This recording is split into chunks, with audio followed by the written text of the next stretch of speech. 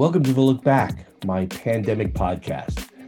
The one I started a few months back, sort of in the mid-period of the pandemic, just to help myself from going insane. But these are crazy times still in mid-2021. Anyways, I find some time to grab some interesting, intelligent, insightful people that I worked with back in the day, just to catch up with them, see what they're doing, where they're at in their day, how they're doing, kind of a check-in, but also the thought of having them share some of their thoughts and experiences and a look back at their career and what they see today. Well, listen, my new neighbor, thanks for joining on the Look Back. My quarantine COVID podcast keeps us all a little bit more sane by checking in with people, so that's how I started it. And it took me some time to get back over to you, but I'm glad you could make the time. And it's funny, Russ, I started off as a journalist and worked in the media industry for quite a while. And this will be the first time where I am talking to an old friend and you're coming in with a big story for me too. So as a journalist, I can't let that go by. You announced a major merger. Can you give us the headlines there? Happy to. Great to catch up. So as you know, I'm running Ginger, which is an on-demand mental health company. And we just announced a merger with Headspace, which is a mindfulness company. And together we're looking to, create the most comprehensive, accessible, end-to-end mental health platform and really focus on democratizing care for those who need it around the world. No, it's an amazing announcement. I think it says a lot about the two companies who are leaders in this space, the digital health, and I don't know anything about the industry besides the usual news and the headlines, but I know you've been making a great climb in Headspace too. It feels like the time is right. I mean, if you look at everything, as we were joking about the times we live in today, I think we were already moving toward this. And then the catalyst of, a pandemic, we've got floods, we've got fires, we've got, racial issues, political divisiveness, all these things. And yet we're still expected to perform like a functioning society. It's challenging. It's super challenging. And it's important to recognize that, the mental health crisis existed before the pandemic. We already saw significantly increasing suicidality rates. We saw people presenting with anxiety and depression, both at earlier ages as well as more often. The World Health Organization estimates there's 1 billion people, 1 B people around the world that have a mental health condition. And then the pandemic hits, and it's really a perfect storm of mental health need. There's social isolation and loneliness. There's uncertainty. There's disruption. There's financial distress. There's concerns about catching this thing, which is not, fun to catch, or parents catching it, or children catching it. All of this at once is a huge test of, the mental health of the world. And so we just see that we looked at that and said, look, we need to get to more people faster. We need to get more people building resilience. We need to get them access. And by bringing these two platforms together, we think we can do it more globally, more scalably, and really help people build routines to build resilience so they can manage their own mental health needs. But then if they need more care, we're there for them. Okay, I'm voting for the merger myself. The other point, though, I want to connect the dot one more point, which is we have issues with homelessness. We have some of the crazy stuff that goes on with the terrible, I think, domestic terrorist activities, right? The shootings and all this stuff. There's a correlation here. I don't know if it's how you define that correlation, but there clearly is. So you're actually working to solve those issues. I think so. I think add to that some of the opioid crises that we've talked about over the last few years. Add to that climate change and the disruption of the different food cycles around the world. A lot of areas now starting to run out of water. Yeah, it all is part of the cycle. And we do think that helping people manage their mental health, helping them feel more stable, can help a lot of these issues.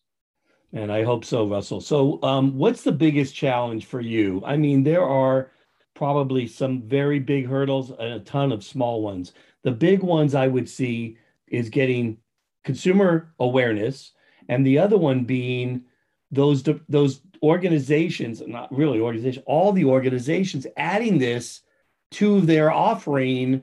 I don't know if you call it their HR platform or their benefits platform. Yeah, their benefits platform. Yeah. So how did they start to add this? Because they already have a ton of pressure, and you know this from your history with larger corporations, your own startups. How do I address the issues of, the D&I issues, right? How do I get, pay compensation, equity compensation, all those things meted out? Now I'm being asked to help with mental health. How are you getting your voice heard so these HR teams are starting to incorporate this more and being able to afford these services?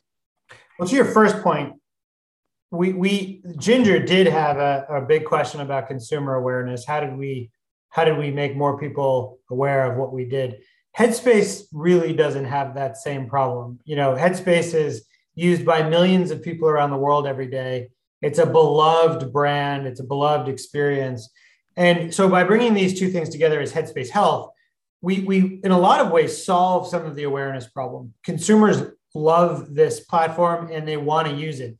That then creates a flywheel into your second question, or the enterprise, where HR departments are actively thinking about how do we support our employees who have all these mental health needs right now. And in fact, it's really moving from the HR department to the boardroom. It is elevated in importance because company leadership is realizing that mental health is a business continuity issue. 40% of the population right now is presenting with some sort of mental health concern, anxiety, depression, severe stress, if not more. That means that as a company, you have to be thoughtful about this if you want your most important assets, your people, to be productive, to show up to work, to not turn over, to not burn out. And that's where we're seeing right now a moment of time where enterprises are realizing just the level of criticality of having a platform like this in place to help employees be successful. So fair to say it's on everybody's radar, and you're slowly building that flywheel, that pipeline. That's right. To get people on it. That's right. And the pandemic has accelerated the awareness. If 10% of enterprises pre-pandemic were thinking about this, more than 50% now have this on their radar. Okay, I'm sure you're going to be successful in getting it. What will be the next big milestone? Obviously, beyond the merger kinds of discussions, or what should I look at to give me a sense that this is really grabbing hold? We still think we're in the very early phases of enterprise adoption, of companies actually putting these platforms in place. Yeah. We estimate 10%, 15% or so have something like that. So one big milestone will be, when do 50% plus of companies have dedicated mental health resources for their employees? That's a good one to look at. Okay. Another big one to look at is, how does the stigma in mental health shifting? Because it's still the kind of thing where people have trouble admitting they need help. People have trouble saying, I'm not feeling great and I could use support. That needs to go away. We need to realize that this is part of the human condition. You don't, when you have a knee injury, when you have a headache, you're not afraid to admit it. It's just part of being human. Yeah. Mental health's not like that yet. People still are loath to admit that they don't feel quite right. We see things happening. You see cracks in that, right? With things like Naomi Osaka coming out and saying, I can't play in this sort of mental state. Simone Biles, same kind of deal. I feel like I'm going to injure myself if I go into this in this headspace. Yes. So that's a great sign that people are starting to be willing to talk about it, but we need it to be far more widespread than that. You just took my next question about Saka and Biles, but I guess that is to the point where we're getting greater recognition and it is starting to sweep with more people, and hopefully at that level of visibility will encourage more people to speak openly about it. Yeah, it's a great early indicator. Prince Harry getting on TV and talking to Oprah about it. Yeah. Michael Phelps has been talking about it for a few years now. You're starting to see more. Kevin Love is another one who's talked a lot about his mental health struggles. You're starting to see more of this. And I think it's actually one of the reasons the younger populations today are less stigmatized and more willing to raise their hand and ask for help. I think so. I'm putting a lot of faith in the next generation to do a lot of things, but I won't go down that rat hole. Russell, just to do a little pivot here, we met during your time when you were running Bezo and was acquired by LinkedIn, which is a phenomenal story in itself. And it's an interesting story, but I don't want to. A softer transition would be, how did you go from Bezo, LinkedIn, Microsoft to Ginger Headspace? It's kind of it's not just a leap. It's it's a pretty wide jump. Was there something that you saw within those organizations or your managing teams, or was it separate when you left? Then you found something that sort of resonated with.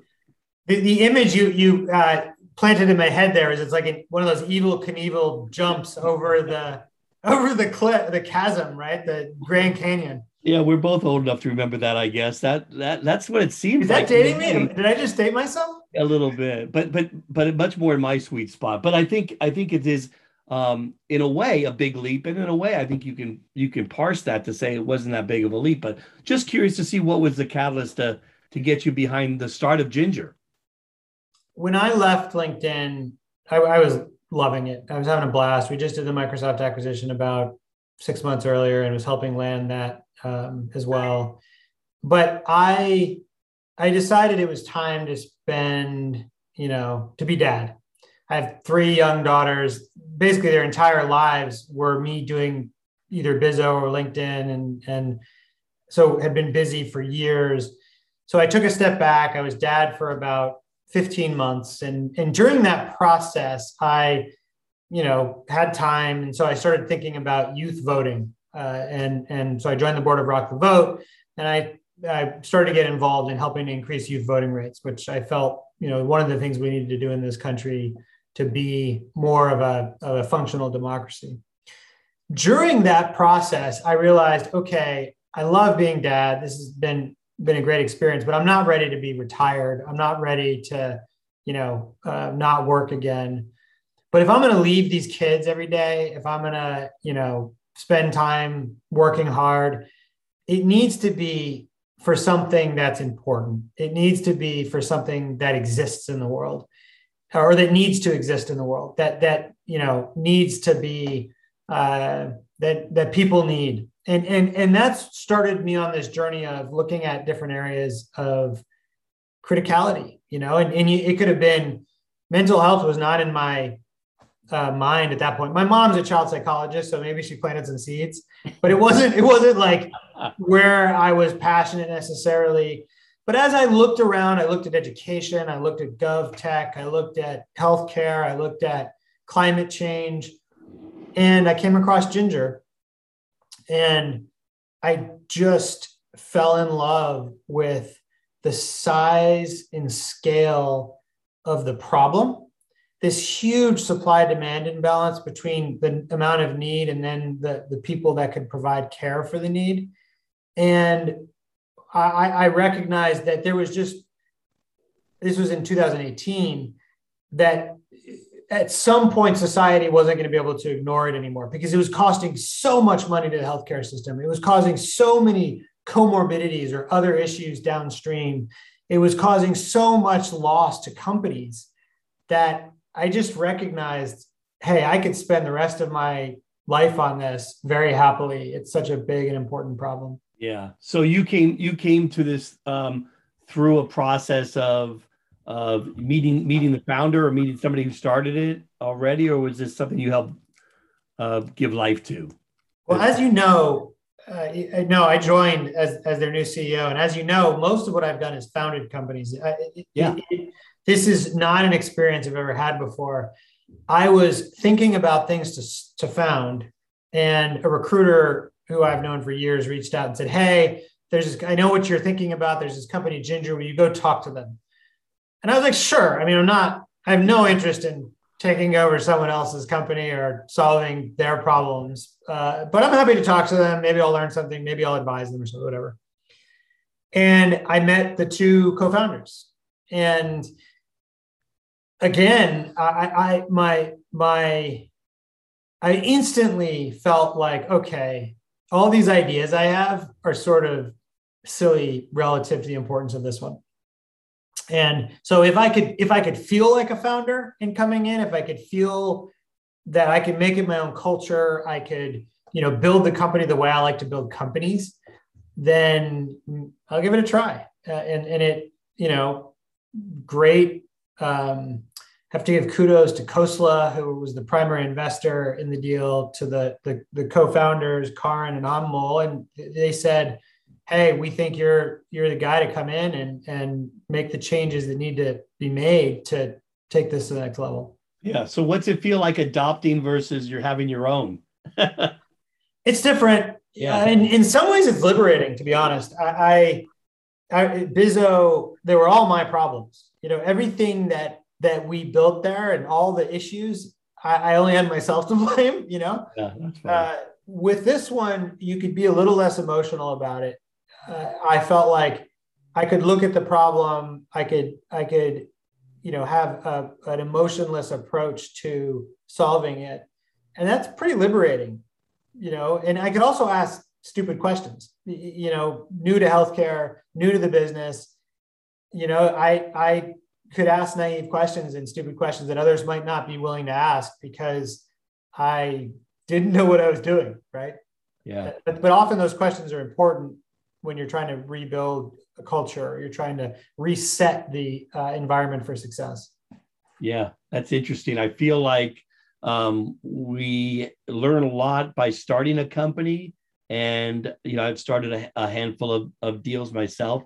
When I join a new company, it's a challenge because you have to get up to speed. But yeah, you can challenge a lot of the things that are already being done, asking those questions and probing and making recommendations. And I'm sure they appreciate your experience around that as well. I've enjoyed it even more than I thought I would. I thought that it would be a great new experience, but who knew if I would enjoy taking over as a new CEO. But I've really, it's been a wonderful experience. So have you been able to sell Microsoft and LinkedIn to Ginger? Actually, no, they are not customers yet, although they are Headspace clients. So instead of selling directly, I just merged with a company that has them as a customer. Okay, well, that'll work then. But it does exemplify a little bit of the challenge and the problem there.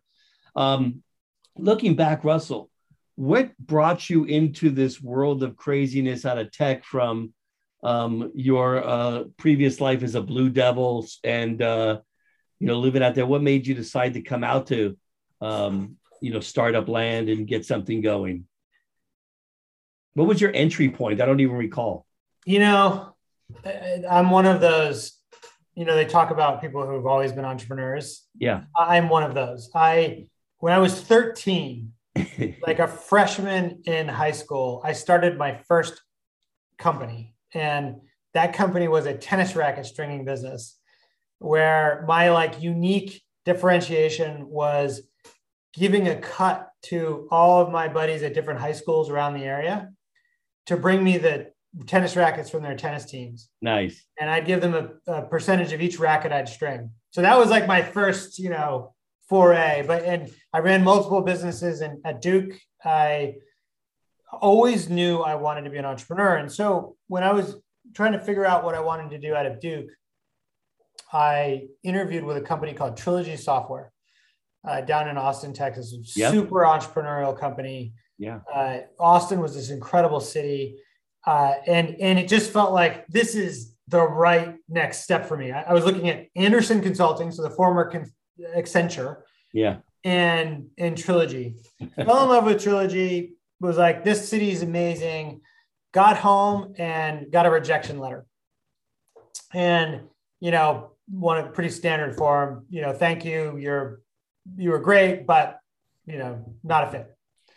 And devastated, I was just, it felt like such the right fit for me. Yeah. And so I decided, all right, well, I've nothing to lose at this point. I'm going to send the CEO an email and just say how much I enjoyed it, what an incredible experience it was, and make him an offer to work for free for a year. So, I'll work for free. And then at the end of that year, you pay me what you think I was worth relative to everybody else you brought on in this new class. And within an hour and a half, I had a job.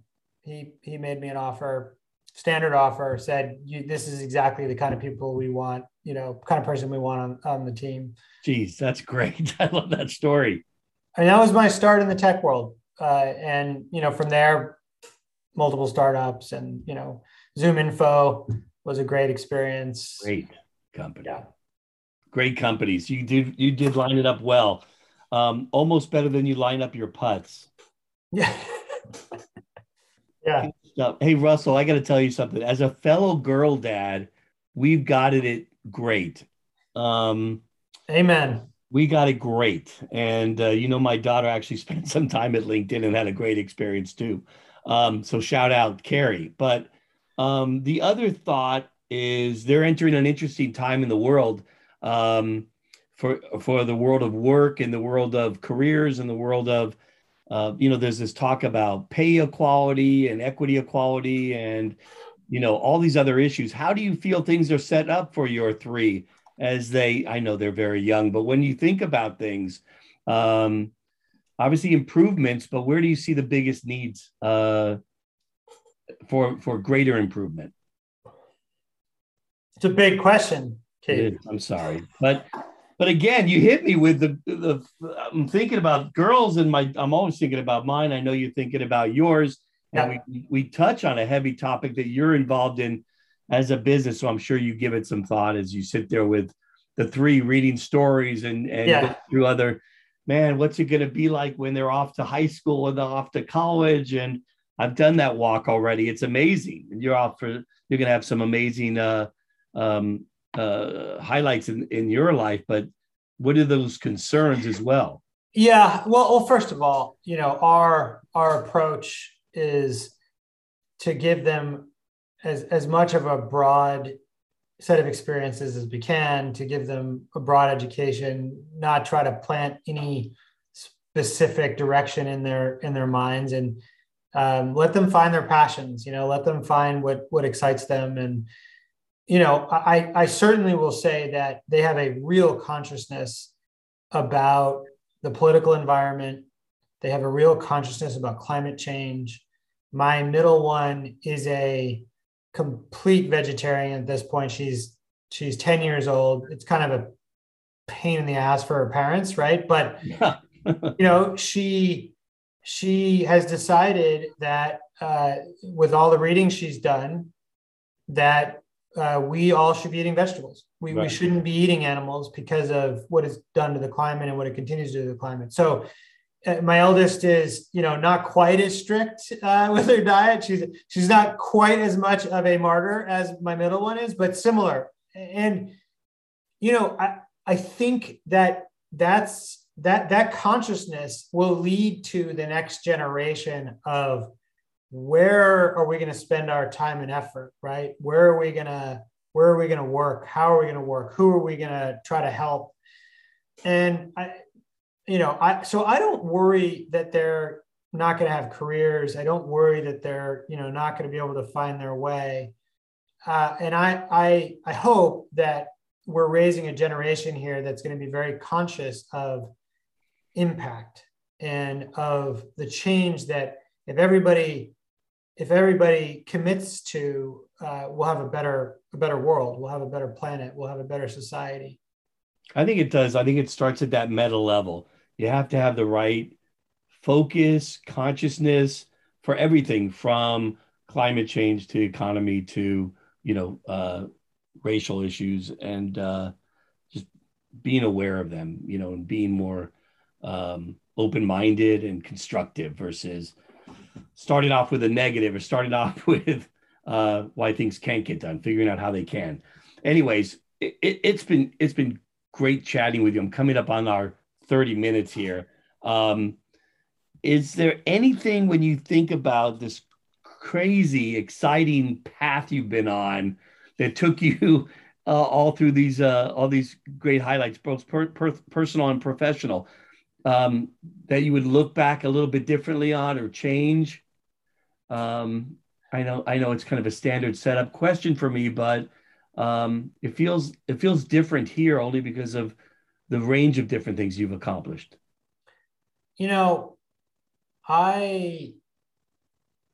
I've been incredibly fortunate, and that's one thing that I don't think anybody I don't think anybody can put a price on just how much luck and the universe kind of falling your direction is part of this whole thing. I feel like I've been able to make some good decisions that have just turned out to be lucky, whether timing wise or because I was able to surround myself with great people and at the right time, or there's a big element to that. And so I don't, I have some thoughts, but I don't want it to sound like it's all, I was just all smart, I think what I've learned over time though, how you create luck when it's possible is it really gets down to the people you surround yourself with.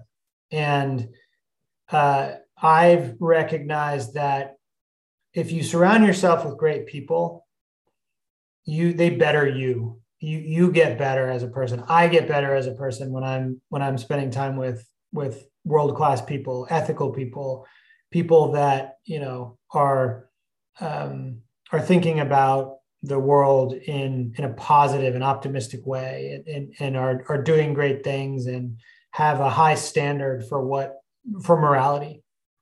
I think when you surround yourself with not so great people, you get dragged down into that. And so the advice I give people as they're asking about their careers or what have I learned that I would advise them on. The first is, find situations where you really believe in the leadership. You believe in the CEO, you believe in the leadership.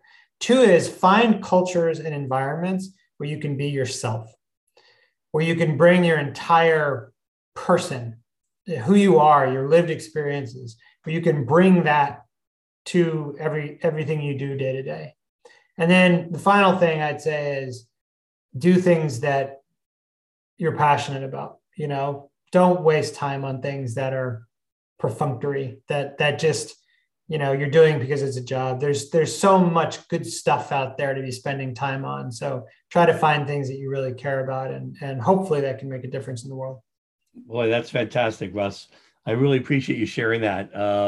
It resonates with me. I think it'll resonate with the audience. It resonates, I'm sure, with everyone you continue to share it with. So continue to share that across your new platforms, across your new businesses, and stay healthy, and let's continue to promote all that goodness that you're sharing. Thank you. Great to catch up, and we'll look forward to talking again soon. I look forward to it also. Thanks, Russ. Appreciate it. Thanks for listening to The Look Back. We do appreciate your support, welcome any feedback, and would love it if you would subscribe to this podcast and even consider sharing it with some of your friends. For more information and other cool info, check us out at newmanmediastudios.com.